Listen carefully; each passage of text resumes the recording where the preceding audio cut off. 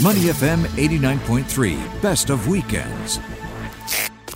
Next edition of the iLight Singapore 2022. It's a festival, outdoor festival around Singapore that's been gone for 2 years on a hiatus because of COVID.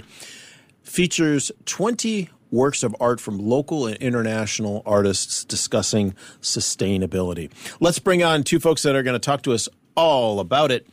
Jason Chen, the Director of Urban Redevelopment Authority, the iLight Singapore 2022 Festival Director, and Ping Lim, an artist at the festival, and her artwork Alone Together is featured this year in iLight 2022. Good morning. Welcome to Saturday Mornings on Money FM to both of you. Jason, let's start with you. You're the Director, Urban Redevelopment Authority. Congratulations. You are back after a couple of years for the iLight Singapore 2022 Festival. You are the Festival Director also. Tell us about this year's festival. What's it about and why it's important that it's back?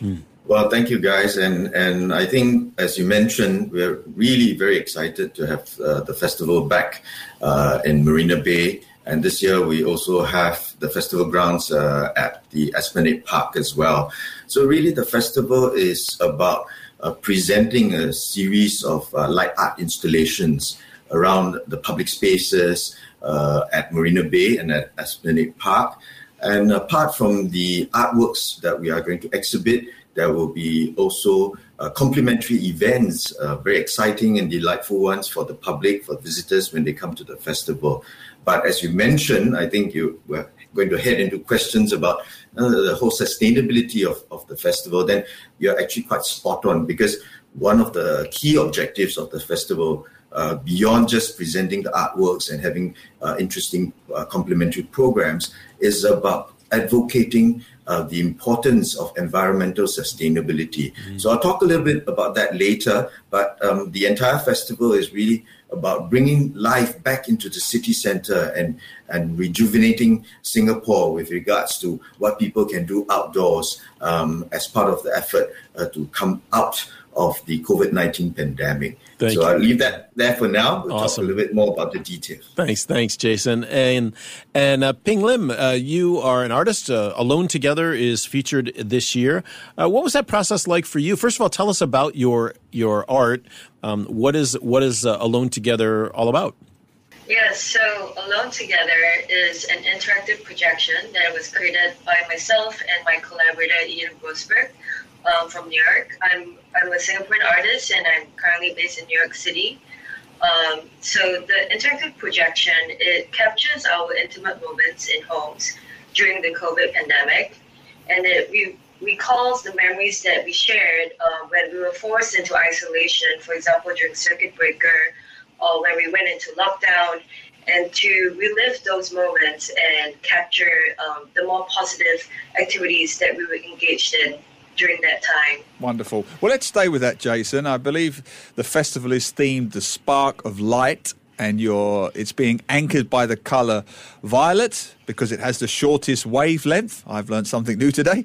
With the most powerful electromagnetic energy in the visible light spectrum. So it's about power, it's about colour, it's about the spark of light. Tell us a bit more about that theme and why it's important this year. Yes, Neil, you're right. The visible light spectrum is the inspiration behind this edition's theme. And what we are hoping to communicate is that this is really a reflection of the different ways for us to see and understand the world. And in that process, we hope that with violet that we have chosen as this year's color for the theme, we're going to awaken the senses, and with that, we can see the spark of ideas in one's minds, in the minds of the visitors coming to the festival. So that's really how we have envisaged the delivery of various aspects of the festival, and we really hope that would inspire both the artists that come on board to present their works this year, as well as people coming to experience the festival. What did you see in Ping Lim's art that you thought was particularly poignant to have in this year's festival, Jason? Yes, Glenn. I think what struck us when we first received Ping's proposal was that it brought up the message of how we have attempted to live during the COVID pandemic period. And if you've seen the visuals of the artwork, it actually shows, a window view of different people living in their homes, or when they were confined to their homes, the different activities and things that they could do. And it's really such a common sight for us when you look out our own windows into our neighboring blocks, whether it's a HDB block or it's a private home, you will see many different things happening. So, but more importantly, it reflects the resilience that our people have as they attempt to overcome the challenges that they face. So we felt that this was a great way for us to reflect back on what we have gone through in the last 2.5 years. And Ping has done an excellent job trying to also inject an element of fun into her artwork as well. So that combination was really what struck us as a great artwork to present for the festival. Well, I've posted the links both to the festival and to Ping Lim's work in particular on our Facebook live chat on Money FM. Ping Lim, this issue of isolation, separation, I'm guessing it must be particularly poignant for you because you're a Singaporean, you're based in New York, so you've got that extra sense of isolation, separation. Just to reiterate, you worked on this with an American chap called Ian Grossberg, to give him his fair due. So why were those themes of isolation, separation, loneliness, alienation, how did they resonate for you? Yeah, that's a very interesting question, and it will be a very personal answer for me. So when I was, during the pandemic, I was actually in lockdown in New York City. So I went through a lot of experiences. I went into something where I lived a more nomadic lifestyle. I was jumping apartments. But most of all, I felt that this was an experience of isolation that was not unique to myself. It's something that many of us had to deal with. And it doesn't necessarily mean just with us as individuals, but it could also mean feeling isolated among our loved ones, our family. We had to learn how to cope being trapped indoors, not being able to step outside our homes. For example, during circuit breaker or when we went to lockdown in New York. So we wanted to also understand that this was a moment of resiliency, that humans are very capable of stepping out of this and being able to reinvent the wheel and pick up new activities to let time pass by more quickly. So people were cooking more. We learned a lot of people were also exercising more, finding innovative ways to recreate activities that they cannot do outside in their own homes. Wonderful. Ping, when I look at your art online, I'm looking at it on the iLight website. It's reminiscent of a certain neighborhood in Amsterdam. Was that any kind of inspiration for you? The red light district in Amsterdam, the windows, people in the windows. You walk by, you see what's going on.